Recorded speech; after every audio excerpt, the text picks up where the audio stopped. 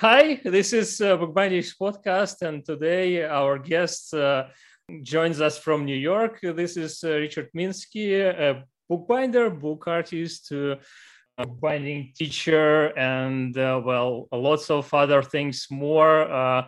Founder of the Center of Book Arts in New York and Manhattan, and we hope to discuss lots of things from the past, lots of things from the current moment, including NFT books or NFTs for books and something else. We'll see how it goes. Hi, Richard. Hi, Stefan. Hi, Pavel. And Pavel, my co-host, as usually joins us from Moscow. Hi there. Hi, Ron. Well, let's dive in. How it all began. Could you perhaps first set the scene for us? Because your childhood was what, early 60s, New York, right? Yeah, well, okay. And let's start my childhood in junior high school. It was a good time. Let's say that's 1958. I'm in junior high school. So yeah, I'm born in the late 40s. I grew up in the 50s and the 60s and the 70s, and I'm still. My first class in junior high school that I was assigned was graphic art shop with Mr. Caputo. Joseph Caputo was the teacher. And he was an inspirational teacher. And I was 11 years old, and that's when I learned hand type composition. I learned to hand feed a 10 by 15 motorized Chandler and Price platen press, the basics of dry point etching, half-ass bookbinding, and the like. And that stayed with me, so that by the time I was So is it an official term, half-ass bookbinding, or? Yes, that was that's the official junior high school name for it anyway. And I loved it anyway. I took other, shop was normal. It's not done anymore. But in those days, they started you in junior high school with a print shop in particular, because New York was the printing capital of the world, and they wanted to see who was going to be good enough to go to the high school of printing, because they needed to supply printers to the printing trades. And although I wasn't inclined to be an employee as a printer, I did love it. And so when I was my senior year there, which was the 9th grade, and I was 13, I bought a small platen press, a 5x8 Kelsey press, and 6 cases of used foundry type, and started a printing business with my homeroom class as a 15% commission sales team. So everybody in the class made money, and I had work. Who did you sell it to? What was the market like? Who were your competitors? I had no competitors because these kids would sell printing to their parents. So I would do stationery, and one of the students' fathers was a piano teacher, for example. So I would print the invitations and the programs for the piano recitals of his students. A local clothing store, Fella Fashions, she had me print twice a year her clearance sale postcards, 1,000 postcards. This is with a press that, you pull the handle down like that. I had a muscle here. They called me the one-armed Popeye in junior high school because this muscle was like that. You print 1,000 of those, Yeah. But it was job printing. But I loved the Ditto machine. And at that time, also, I joined the Junior Astronomy Club, and I became the production editor because nobody else wanted to have the mimeograph machine, or nobody else's parents would let them have the mimeograph machine in their house. My parents were dead at that time. So my grandmother was fine with her if I had a mimeograph machine in the house. It didn't bother her at all. So I had my printing press and the mimeograph where I printed the Junior Astronomy News every other month. That's my first printing press. Okay. The one, do you see my little hand here? Yeah. Okay. Yeah, that was the one that was under the Christmas tree when I was about 10. And this is the one I bought, my first real printing press I got when I was 13. That was an early thing I printed. when I realized, back in those days, now everybody has a printing press on their desk. Printed things mean nothing anymore. But in those days, nobody had I never understood why everybody didn't have a printing press in their apartment, because of course I had one and a mimeograph, that was normal. But everybody believed everything. So I was able to take rexograph stencils like ditto machines, spirit duplicators, and make forged bus passes when I was in junior high school for my friends so that people could get on the bus for free.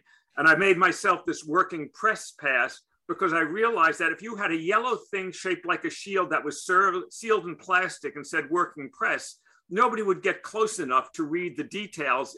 It was just stuff left over from a junior astronomy club invitation that I had printed. And that's how I was able to get that close to Lyndon Johnson. And I was the first hand that he shook when he got out of his limo, because I had the working press and I had my 4x5 camera. So I looked very official. And that was my first year at Brooklyn College, and he was visiting Brooklyn. So the Jay Rossman, the curator at Yale, thought that would be a good thing to put in my 50-year retrospective exhibition near the beginning as an example of how I approach book art. I recently had a big problem recruiting kids to a little workshop, introductory book binding. So I should have told a story just like this one, and I will next time. Well, it's interesting because that's the card that I actually used to make that. I joined the Junior Astronomy Club when I was in junior high school because I was interested in astronomy. And I went to the first meeting. They used to have big name astronomers like from Princeton and everything come, because the club had been in existence since 1929. And they met in this lecture hall at New York University. So I went there, and here was this famous astronomer giving a talk to 7 teenagers. So that was my first time there. I said, how come there's only 7 people? This is such a great talk. And they said, well, nobody comes. So I said, I've got a printing press. I'll print 300 free guest lecture tickets for the next lecture. We'll send it to the 150 high schools in New York, to the chairman of the science department, and we'll tell them to give them to their 2 best students. And that way there's competition to get them instead of nobody, wanting them. And the next lecture, there were 300 people in the lecture hall. Yeah, that's a good solution. So you've clearly always known how to promote your work and other people's work. And other people's work, yeah.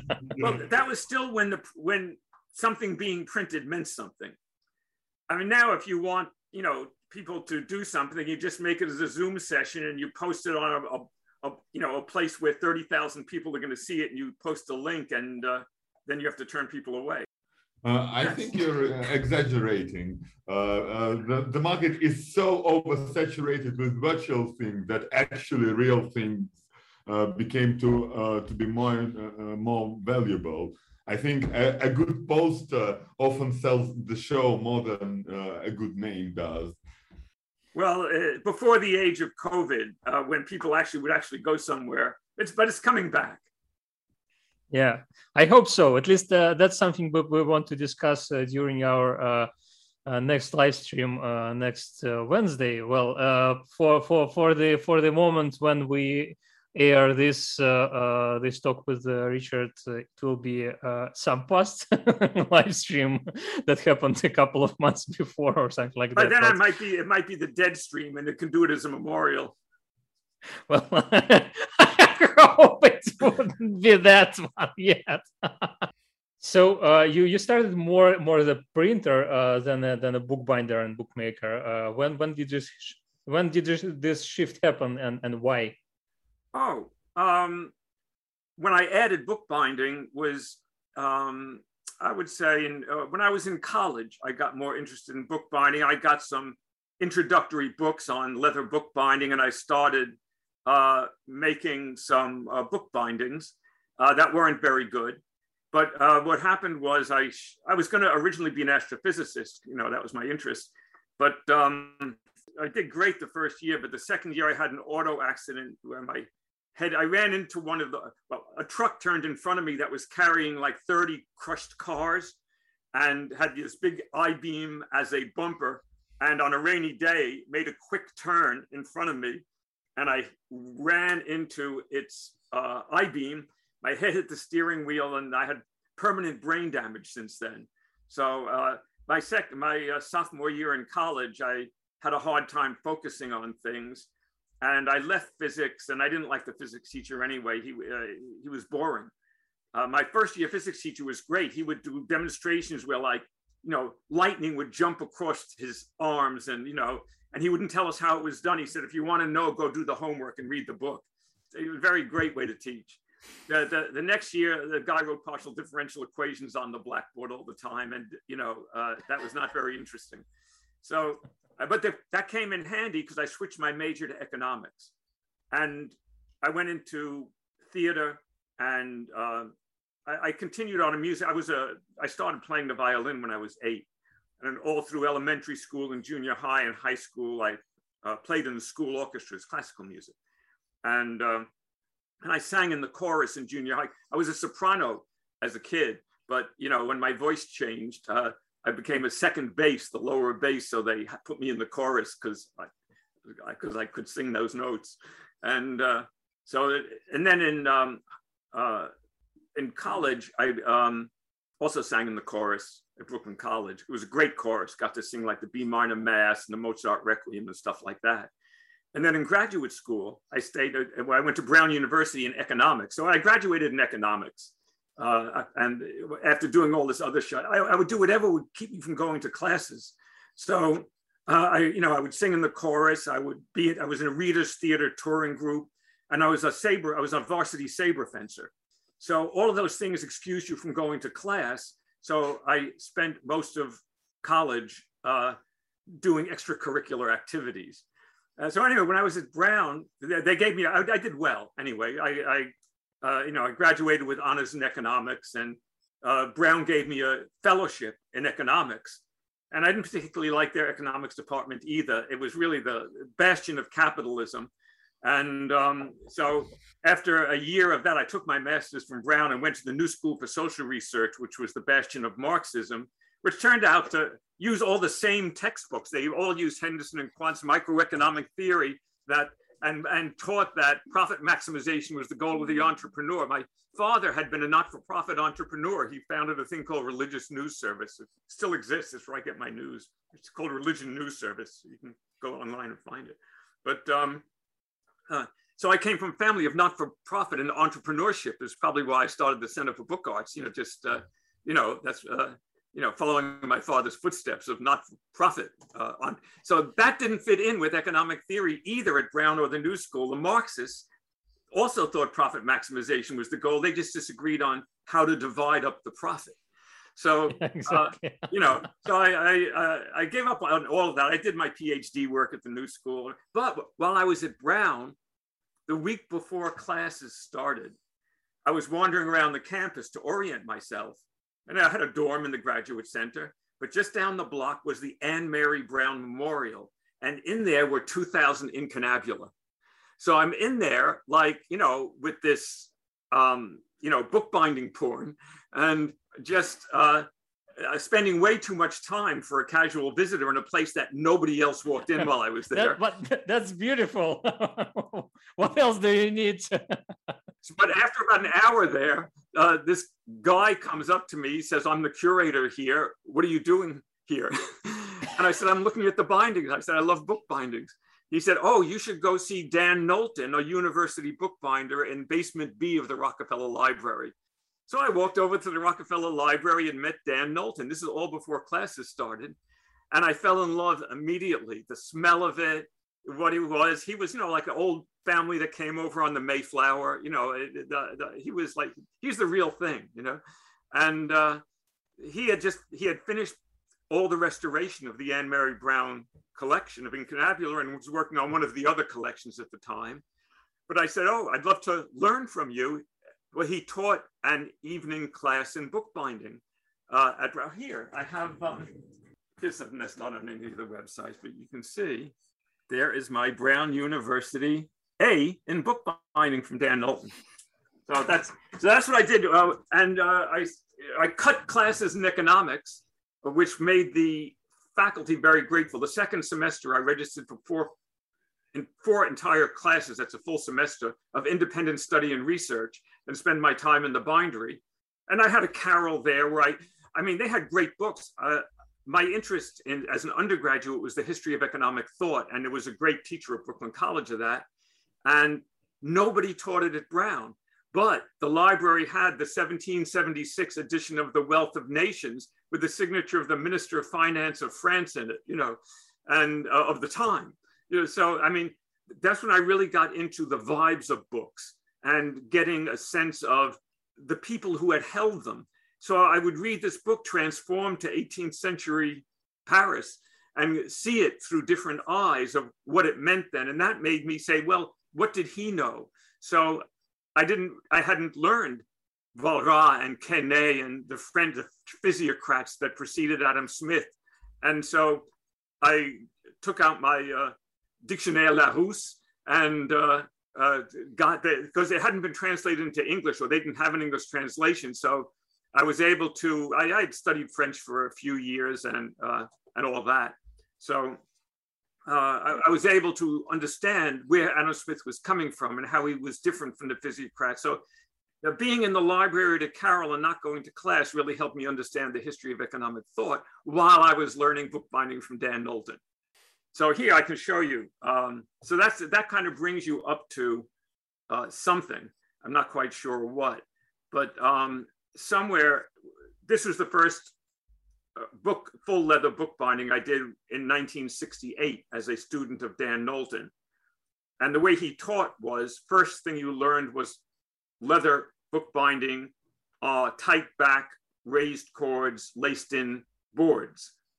After that, he taught double raised cords, then sewing on tapes, and then case binding.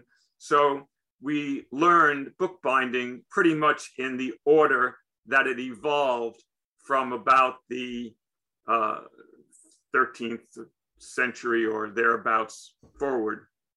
Then we learned, and here's the next leather binding I did was the first tooled binding I did. I still have this set of Grolier tools that I did that with. The book was Douglas McMurtry's History of the Book. That was the title of the book. This was the first tooled binding you've made. That was the first tooled binding I made. So everybody is just being really jealous at the moment when they see the first tooled book that you've made, and that's the one you showed a moment ago.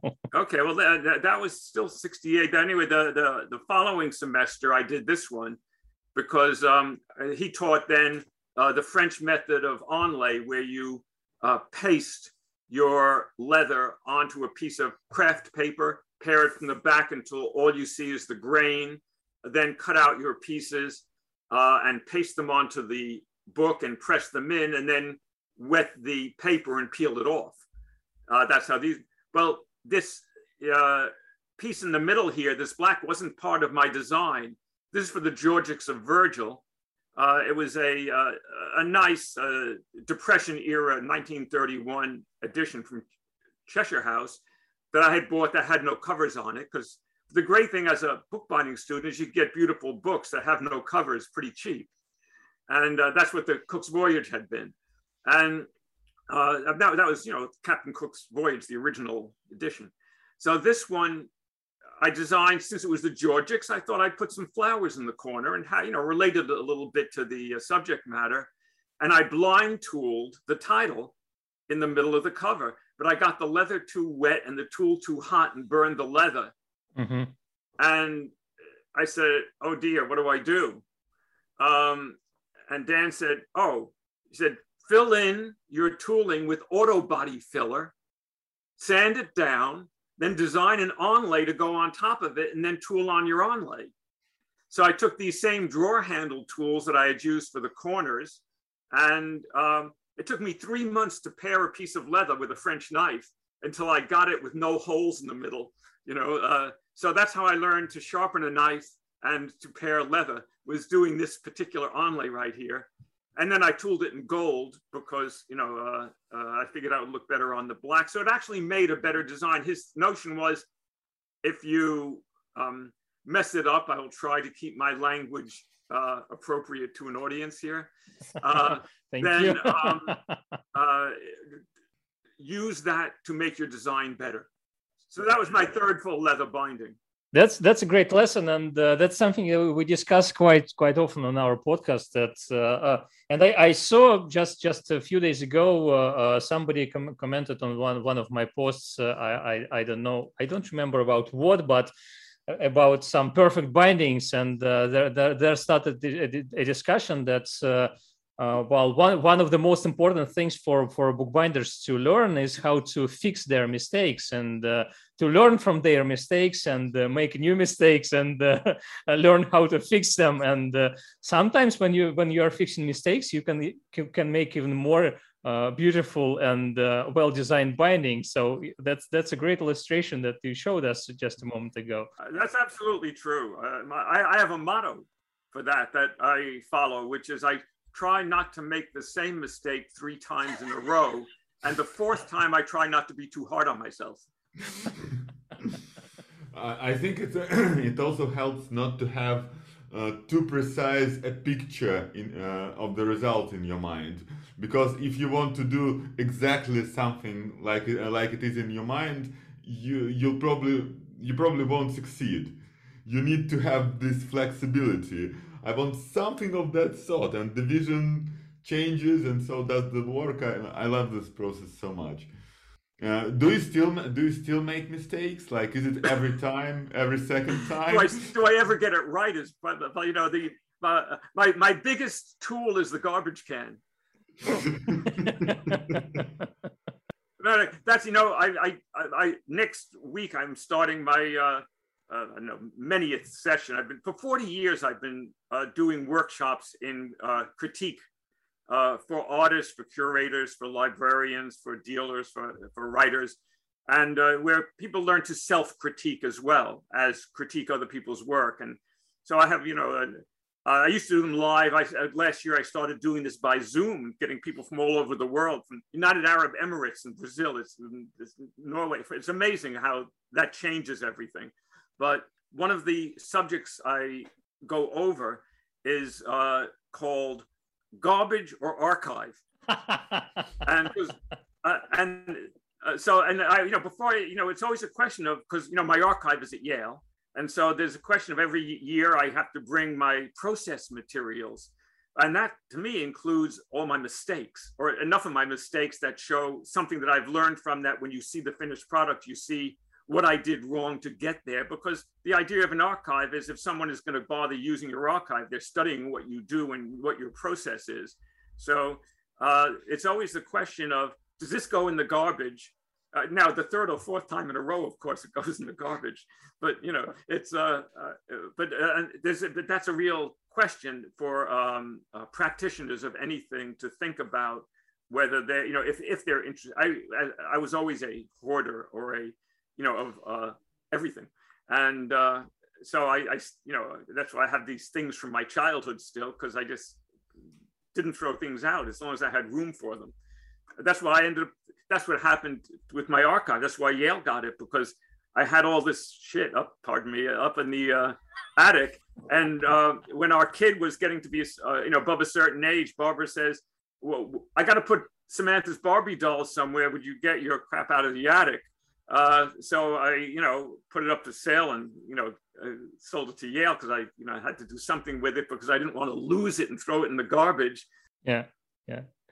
Well, that's something that's a question. That's a question I often ask myself, because of course, when you have how do you say it, iteration process with your designs, for example, where I'm making some new tools or something like that, experimenting with designs. Of course, you go through lots of different versions, and I try to save at least some of them for the future, for my personal reference, to understand how which processes I went through, how it evolved.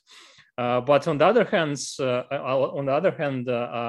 I see that sometimes people, I don't know, 10 years after beginning some project or something, start to become quite sad when they don't have any archives from the beginning, and they can see how it all began, and because they didn't make this their goal from right from the start to save at least some elements of their creative process. And I guess there is some hoarders.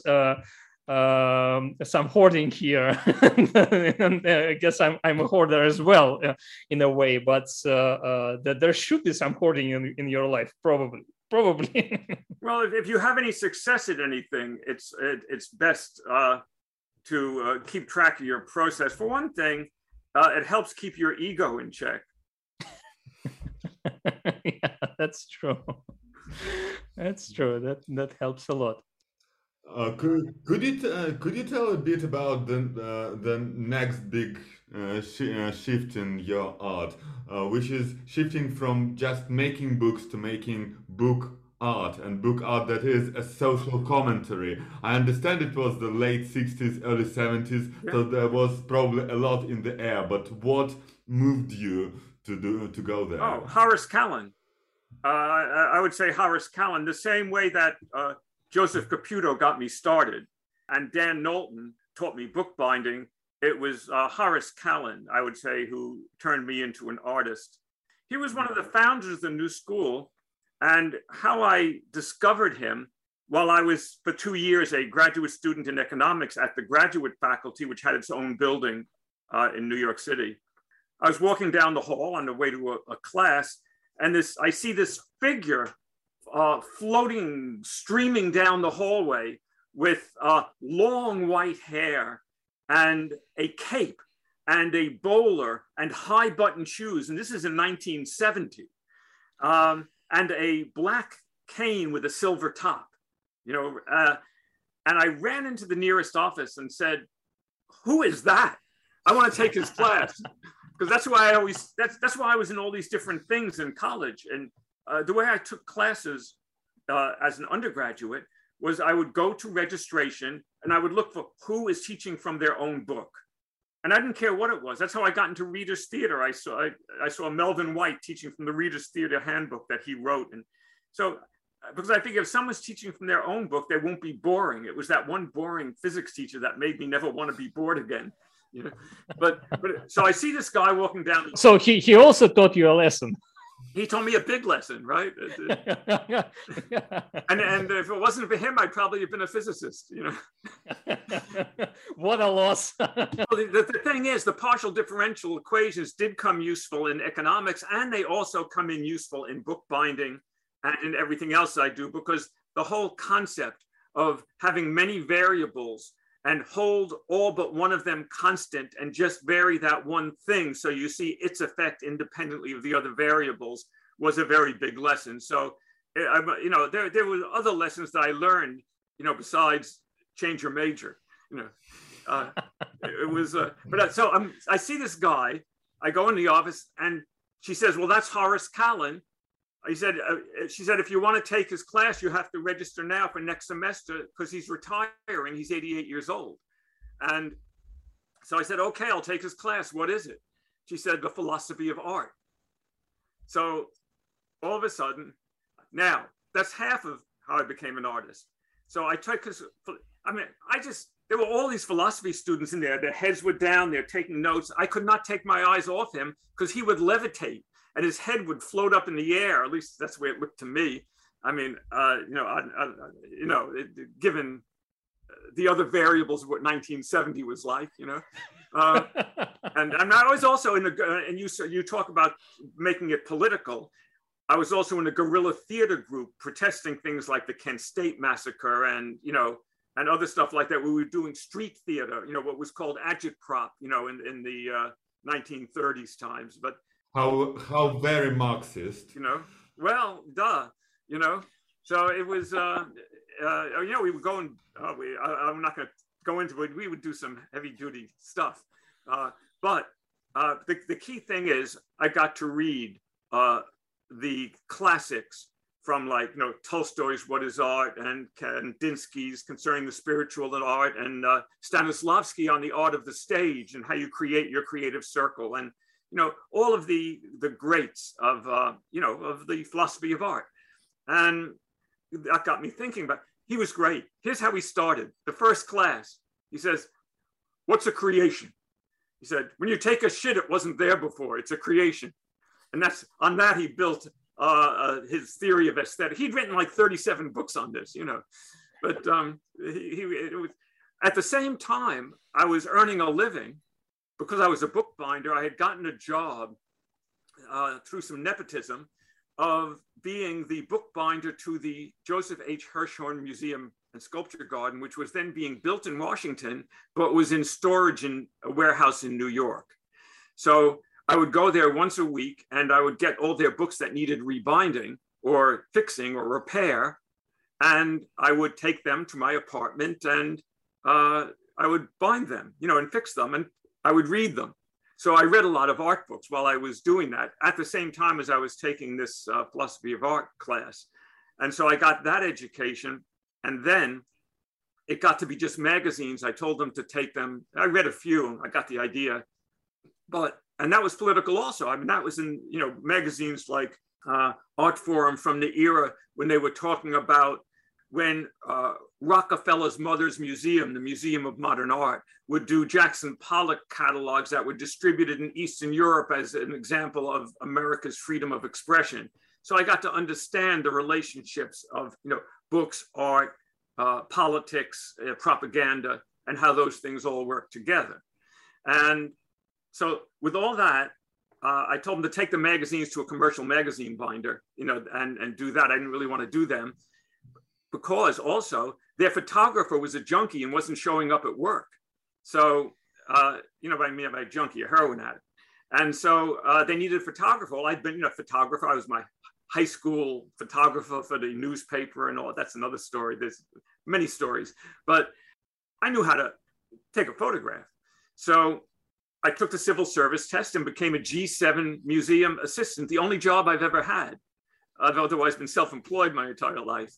So I'm sort of unemployable because of many things. But I got the job and I photographed 2,000 paintings and sculptures. So I had to go in the warehouse. I had to take the stuff out and set it up and photograph it and put it back. So I got to handle all this art and it started rubbing off on my hands. So at the same time, I was learning about the theory of art and the philosophy of it and aesthetics and binding the books and reading about it. I was also touching a lot of it. And so, there was all of that going on. And so that changed me from being a bookbinder and printer to a book artist. And it was in 1971 that I sold my first work to a book dealer. I'm not a book dealer, I'm sorry to say that, and it wasn't a book dealer at all. It was to Alan Stone, who had the Alan Stone Gallery. He was an art dealer. I didn't yet know about book dealers at that time. And I'm kind of sorry that I didn't stay in that other world because it pays much better. So I did that. And then I had a show, I joined the Guild of Book Workers. I had what they used to be at the American Institute of Graphic Arts, and they had a single exhibit case. So you got to have a one-person show there. So I think it was 1973 or thereabouts, somewhere around there, that I had my first exhibition. I suppose I could maybe I don't know if I can show you anything from that. Sorry. Which I want to return just a moment back. Which one paid better, art dealer award or book dealer award? Oh no! Well, at that time I was in the art dealer world. So my first real exhibition was at the Zabriskie Gallery on 57th Street. Whoa! And that was in 1974. And then I had a show at Alan Stone's in 1981. And I had another exhibition at Zabriskie in 1988. And I had my exhibition at the Louis Mizell Gallery in Soho in 2002. That's where I showed my Bill of Rights. We can get into all that, when we get up to that point. But in terms of what you were asking about the transition, that was how I transitioned to a book artist. And to me, I was a book artist. So I identified as a book artist, but there was no such thing as book art. So I said, I was working for Mr. Lerner, Mr. Lerner, Abram Lerner was the director of the Hirshhorn Museum. And they commissioned me to do a gift book, with inlaid stuff for Joe Hirshhorn for his birthday. Everybody was alive then. Nobody's alive anymore. But so Mr. Lerner was in the warehouse one day. And I said, Mr. Lerner, I said, I've been through thousands of works here. You don't have a single book that's a work of art in your museum. And he said, well, he said, if you want books to be recognized as art, he said, you're going to have to start an organization to promote it, like start a nonprofit organization and put on exhibitions. And that way you'll get museums interested in books as art. And that was 1971. And it wasn't until, well, I left the country shortly. Then I left the country April that year. I moved to France. because Nixon, you know, and so I didn't really want to be in that country. So I moved. First I went to England and then to Paris, and I set up my tent in the Bois de Boulogne. And then I brought my fiddle and a tent and a backpack. And then I went to the American Center on Boulevard Raspail, where I started meeting other musicians. And I was in 3 bands playing the electric violin. 2 of them were in the Festival de Montparnasse in 71. That was fun. Big band jazz, you know, folk, rock, blues, that kind of stuff. So anyway, I came back because I realized that I liked the freedom of thought in New York that did not exist elsewhere in Europe. Because the tie there to 1,000 years or more of civilization had a groupthink that wasn't working for me. And so I said, I think one thing that we have in America that they don't have here is a lot of land. So I can probably find a little more space to be away from whatever the horrors of government might portend. So well, not in New York though. Well, I still had the apartment I'd grown up in, which was a 6-room, 2-bath apartment that was, you know, like $99 a month, you know, rent controlled. So, you know, at that time, so that was considered space, you know. Wasn't an easy space to find. You know, in Paris, after I moved out of my tent, I was living in a house with a bunch of other artists and like mimes and, you know, different kinds of things like that out in the outskirts of Paris. But what I loved about Paris is I would go down to the nearest restaurant, and after I ate there 2 or 3 times, he says, "You've been here a few times." This is all in French. He says, who are you? What do you do? I said, "I'm an artist." And he said, "Well, what kind of art do you do? Are you a surrealist or a cubist?" You know, because, you know, that's, you know, the French. And so I said, "Well, none of those, but I said, I can show you something." And so I showed him some like kind of abstract expressionist things I had, you know, painted. And he said, you're an artist. You can't pay for he said, "You have to eat here every dinner unless you have an excuse and you can't pay because you're an artist." I mean, that's France, you know, that was not America in those days, nor will it ever be, you know. It said, "If you're an artist, why don't you get a job?" Or, you know, or something. Anyway, so anyway, well, maybe America will change. You know, there is still some chance for that. Well, you know, America has got a lot of things going on simultaneously. There's that, you know, and anyway, I came back. I borrowed $5,000 from the United States Small Business Administration and opened a storefront bookbindery, print shop, and art gallery in Forest Hills, Queens in 1972, and ran that for 2 years. And I was able to pay the bills, kind of, but never really made any money. It was not easy. I realized that if I started a not-for-profit, I could make more money because in addition to earning income, there could be grants and stuff like that. So I decided to start a Center for Book Arts because that idea had been planted in my brain by Mr. Lerner. And so I said, okay. So first I sent out a call for apprentices and apprenticeship in book art, I called it. And there was no phrase book arts at that time that anybody was using in 73 or thereabouts that meant anything like what we think of as book art today. And there was no concept, but I had friends like Barton Benish, who did these sculptural books, like, you know, with the nails through them as a censored book, and Stella Waitskin, who did the cast resin books, and Marty Greenbaum, who did these books glued open with bottle caps and cigarette butts and trash in them. You know, this was my idea of book art, as well as limited edition printed books. I knew printers, bookbinders, and all that. And of course, I was in the Guild of Bookworkers too. So I wanted to put all that together. And there were artist books. You know, then there were the artists who were making books that were made on Xerox machines and offset printed, where they were visual literature.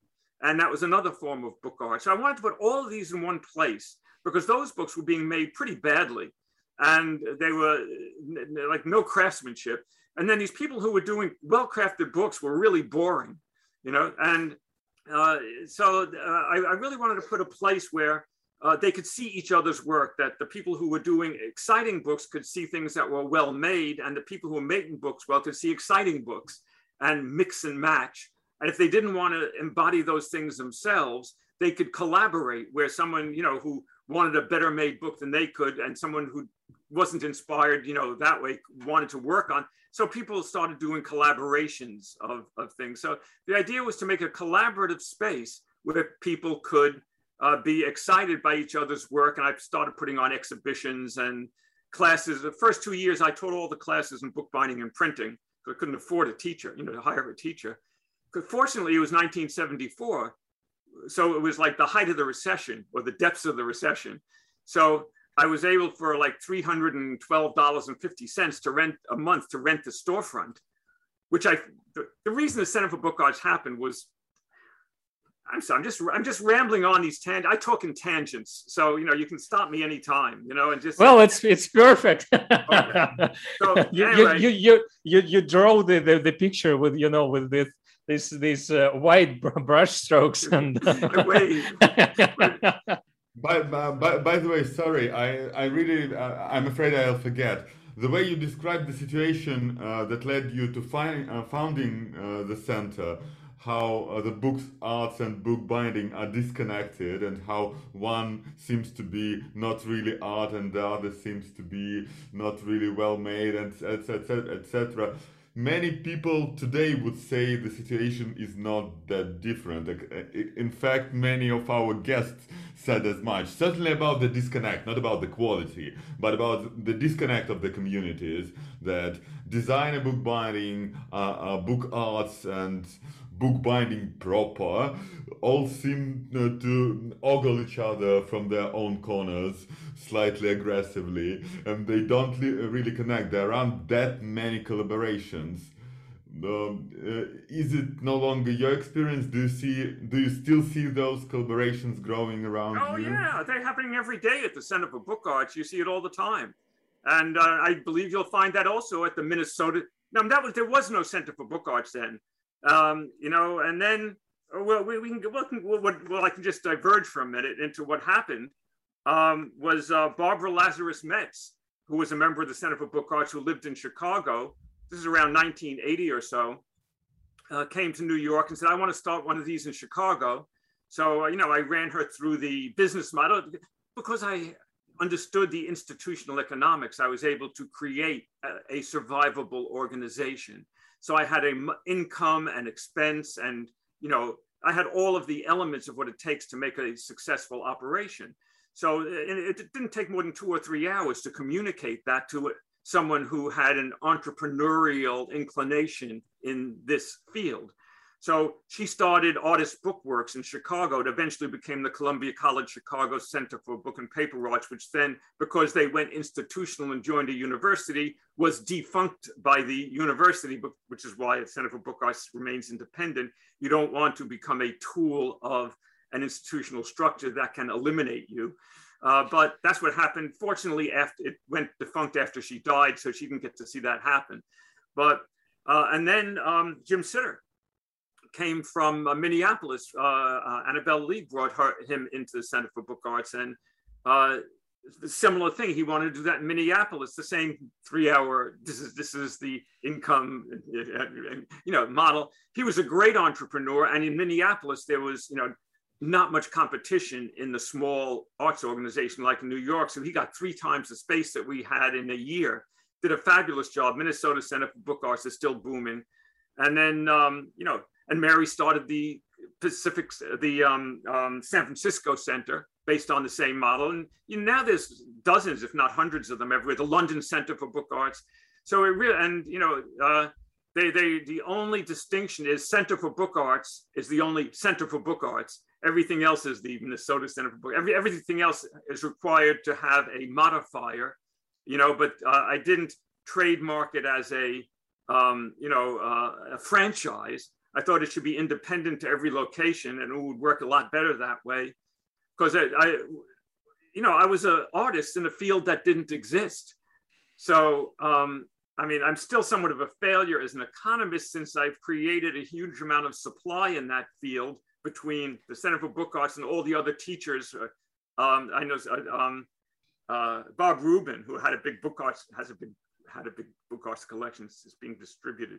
But he traced back all of the teachers in all of the other centers, and all the students had, like 95% of them came one way or the other from a Center for Book Arts background, teacher, this or that. But having created all of the supply, I didn't create enough demand, which is one of the reasons I'm focusing more on criticism, and the Center for Book Arts is doing the book art review now, and I'm on the book art theory committee of the College Book Art Association, because one of the problems is for collectors. Now, Pavel, you talk about the bookbinders and the book artists, but we can lump the bookbinders and book artists together and put all the other artists in a separate thing if you want to start getting like where the money is, So, there's still that. And that's one of the reasons is that in the wider field of art, there is a large amount of critical methodology and critical theory that helps to establish, besides the fact that there's an art world and a lot of insider art stuff that goes on there, and that you brought up the Swiss vaults in a recent session. And I thought what was interesting about that is those vaults contain NFTs. And you wanted to put NFTs in the subject. We can get to that later. But I look at the Matisse in a vault, the Brancusi in a vault that never sees the light of day, and the ownership that changes hands, that is an NFT. It might not be on the blockchain. It might be through Sotheby's or Christie's or through a bill of sale in a private transaction, but it still is a non-fungible token, and its meaning has become even less as art, as there are images out there of it, and the physical object with its magical vibration stays in a dark vault, which is about as bright as the blockchain. Well, I wanted to add a bit to the discussion of disconnect between book arts and bookbinding, and I know that we already moved on a bit from this topic. We'll come back to Bleecker Street later on and why the Center for Book Arts was at 15 Bleecker Street. Yeah, but I just recently published our first Spanish podcast just yesterday from my perspective, and once again probably it will be some time ago from the perspective of the viewer of this podcast. But that topic also was discussed there, and there also, at least in some languages and in some cultures, there also is this linguistic barrier between book arts and bookbinding, because as far as I found out, as far as I know now, in Spanish language there is no term for fine binding, and there is I should read it. It's encuadernaciones artísticas, artísticas. So it's artistic bindings, but it's an umbrella that covers everything: design binding, fine binding, artist books, so everything. And there is this sort of miscommunication in the Spanish part of bookish world, how to separate all these things. And as far as I remember, I discussed with somebody else. I'm not sure which language was that. Maybe Spanish as well. That it was Italian. We talked with a book conservator from Italy. We talked with Paolo Fagnola, and she told us that there is no difference in Italian language between restoration and conservation. So there is this mix-up as well. So sometimes there is not only, cultural or ideological barrier between these fields. There is also a linguistic barrier, which is maybe even more important, because if you can't communicate things, it's hard to to bring them to this world, to make them real. So yeah. And this is probably where critical theory of bookbinding and book arts should step in, because there is no common framework, at least not common to all the actors. What is your take on it? Should there be, or is there an appropriate theoretical apparatus to discuss book arts and bookbinding and everything together, or are they separate things for you? Everything is. There are many critical apparati for this. In my critique workshop, I generally take 3 or 4 or 5 of them. I take the Johanna Drucker model, which is how a librarian or a curator will look at it, which is pretty much a metadata point of view, in which you examine all the different elements of it. I can give you the links to the essays. There's the Gary Frost methodology, which is about the haptics of it. He looks at it as an engineer would. And there's my own, which is what Yale called the material meets metaphor methodology, in which I look at the physical object as a material, like it might be stone, or it might be paint, and I look at the image that it is. I mean, it's a painting of a girl dancing ballet. I'm sure you've seen them, and then you have your internal metaphor, the metaphor of it, which is your internal experience, which is different for everybody. So and that's the way I look at these things, and that's how I create work. If it's not working, I say, are these things in balance? Because what has to happen for me is the vibration of space. And when I was a kid, my mother was a member of the Museum of Modern Art, and we used to go there for lunch. And I would look at these works, and some of them, they were going like this. The works with, sculpture or painting, some of them would just vibrate the space around them. I always found that so magical. And it wasn't until I finished Horace Callan's course that I began to understand what that was about. And now starting more or less, what is that now, 40, 50, 71, 50 years ago? So I'm looking at this picture of a ballet dancer, and I walk up to it, and I'm having my experience of a girl I knew who danced ballet as I'm looking at that. And somebody else may have their own experience of having danced ballet. Everyone has it, but I'm having that experience, and I'm thinking, I'm looking at this picture, and I'm get close, and all of a sudden it dissolves into just blobs of paint, and it's all of a sudden I'm just seeing it as paint. And I step back, and there's that image of the ballet dancer, and then it's all seems to be simultaneous, and it's vibrating. And that vibration is like the way an old movie projector worked, where you're seeing like at 24 frames a second or whatever it would be, and there's a slight flicker on the screen. And because it's the flicker is that shift in perception from the image to the object, to it's just paint, it's a ballet dancer, to the internal experience. So it all seems simultaneous, the way a movie seems to be continuous. But so for me, if my work doesn't feel magical, I say, what's wrong with it? Is the image not strong? Is the metaphor not strong? Is the material not strong? Are they not balanced to each other so that happens? And it doesn't have to happen. I do work that doesn't have much metaphor. It has a strong material and image, and that's decorative art. And I love it. I love decorative art. I do a lot of, geometric book bindings and things like that are wonderful material and image, but not so much about metaphor. And there are ones that are very little material. You look at a picture in a magazine of the Mona Lisa, you're looking at image and you're looking at metaphor, but the material isn't there. You're looking at an illustration. There's good illustration.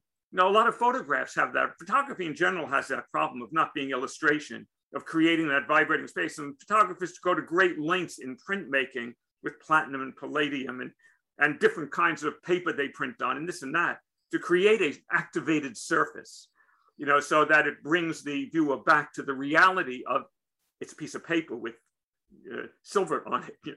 And so it's that, so for me, that's, so there are very, very many methods. Then there's the socially involved aspect of it. Does this work involve a current social issue or a universal social issue that it's bringing? So there's lots of critical paradigms that you can bring to the work, and different works are going to bring different critical paradigms depending on what the goal of the work is, what the intended or who the intended audience is, and the like. And do you think if you are an artist, you have to bring all of that or some of that? Can you just be an intuitive artist, searching around for a pleasing image and a good craftsman and yet create something deep? Do you need to be versed in all the theory? As I said, if you have a strong image and a strong material, you can have good decorative art. You then get to the question: is it good?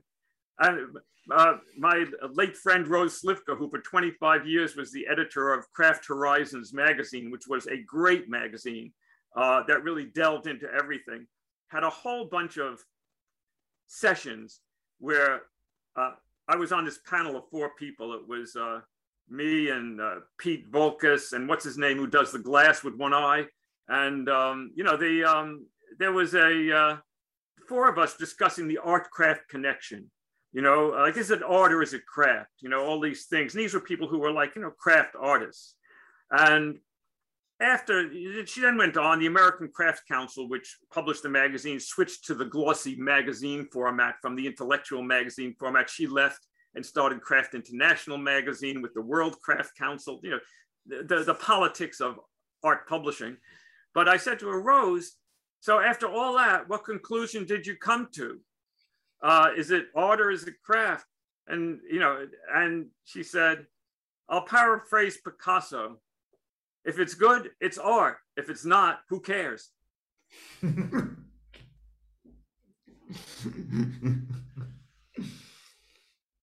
Okay, so you need to make it first and then decide. Or you need to make it first and sell it to someone who's decided. Yeah, and it seems nowadays to sell it, you need to be able to talk about it. Exactly. I think it's really important. Like every decade, I haven't been interested in art for that long, but even during that time, being able to talk about your art has become much more important. No, if you can't explain it to people, people often won't take the time to pay attention to it. Why would anybody watch your show if nobody was saying anything? So coming back to 1974. Oh, Bleecker. Oh, why was I on Bleecker Street writing down the phone number on this empty storefront's window? I was on my way to CBGB, which was a punk rock club at the end of the street at the Bowery, to see Patti Smith and Television. And, the problem was I was living in my apartment in Queens, and at 2 o'clock in the morning to go home, it was a 2-hour trip to, wait for the subway and wait for a bus or walk the 20 minutes, from the subway station at 2 in the morning. It was a hassle. And I'd been thinking about the Center for Book Arts. I made some attempts to get it going. I had 3 apprentices who were working in my apartment in Queens. And I was doing that, and I saw the for rent sign. And I said to myself, if I started the Center for Book Arts here, I could put a bed here and I could sleep here and I wouldn't have to take the subway home to Queens at 2 in the morning after I go to CBGB's, because I went there a lot. And, so I did. And I called up and the landlord came down. And as I said, it was a recession. And so the rent was cheap and nobody was wanting the store. And it was a derelict neighborhood, literally a derelict neighborhood. This is right off the Bowery. This is where the derelicts were. The alcoholics who lived in the street. and who across the street they would go to the a Lady of Loretto Church for their fumigations and to pick up their Social Security checks, and and it was that kind of neighborhood. And I said, this is perfect. And I brought my fiddle down there and to meet the landlord, and I was wearing my cut-off denim hot pants with my red Oasis goatskin heart on the seat of the pants and my red tank top and my fiddle.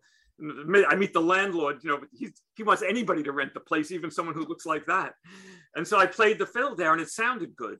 I figure if a place has good sound, it'll be a success.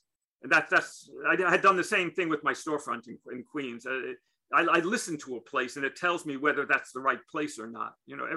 It's all metaphysical, So so that's what happened. And that became the center. I brought my 3 apprentices there. We spent a month getting it ready. He gave us a month free. That was the month of August. We sanded the floor. We moved in all the equipment. I had stuff that I had stored in my friend's loft in Brooklyn. When I closed the shop, I had my 8x12 Chandler and Price. I had the cabinets of, I had bought from a typographer that had gone out of business. I had bought a couple of double standing cabinets of good lead type that had only been used to take proofs, that were then used for offset printing, which is the way it was done.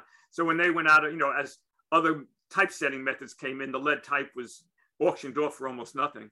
The presses too, you get the presses for nothing in those days. Nobody wanted them. But so anyway, so I outfitted the Center for Book Arts and set up an exhibition and opened the doors. And 47 years later, 47 years later, we've got Center for Book Arts. Go to centerforbookarts.org and you can look at the exhibition history. So over the last 47 years, we put on, the exhibitions are wonderful. There's a great exhibition on now and more good ones are coming. But you could take all the classes and just about anything you want that has to do with book art. You go to the exhibitions. You can go to the exhibition archive by clicking there, or you can shift. Okay, and then you can go there. So I changed it to past exhibitions. You see there are now 304 past exhibitions up on the site that you can go to. And you can see exhibition catalogs. And I posted one on your Discord yesterday, right? To the Effects of Time that I did some time ago. That was a great exhibition of, go to their iBookbinding Discord channel and take a look at that. It's yeah, absolutely. Everybody go to this iBookbinding Discord channel. Yeah. Post a link to your Discord channel so people can go there. Yeah. It's really, that will become a good forum in time as more people get on Discord. Yeah. Anyway, so that's how the Center for Book Arts came to be. Thanks a lot, Richard, for this talk. I also wanted to say thanks to you for supporting us on Patreon. Everybody should support you on Patreon. It's very important that you can afford to do this. Yeah. Thanks a lot for that. And I should say that all the money that comes from Patreon goes to editing of these videos. So that's not like we are profiting from that. Even more, we have to add our own money to do all this stuff with our project. So if you like what we do and you considered helping us in any way, please check the link below in the description. Pledges start with only $1, €1, £1, depending on where you live. Or if you have more money, start with $100 or $1,000. They really are doing good things with it. And if you have the money, there are very few places you're going to put it, and they'll do something special for you if you do that. That's absolutely true. We'll find some way to get even. And thanks to all of our watchers, viewers. Thanks to members of our community. You can see the future videos on our YouTube channel, and you can listen to this podcast on our SoundCloud account and our podcasting platforms. You will find all the links below. You will find links to the objects, to the pages describing the objects we talked about, and to Richard's website in the description as well. And see you next time. Bye. Bye.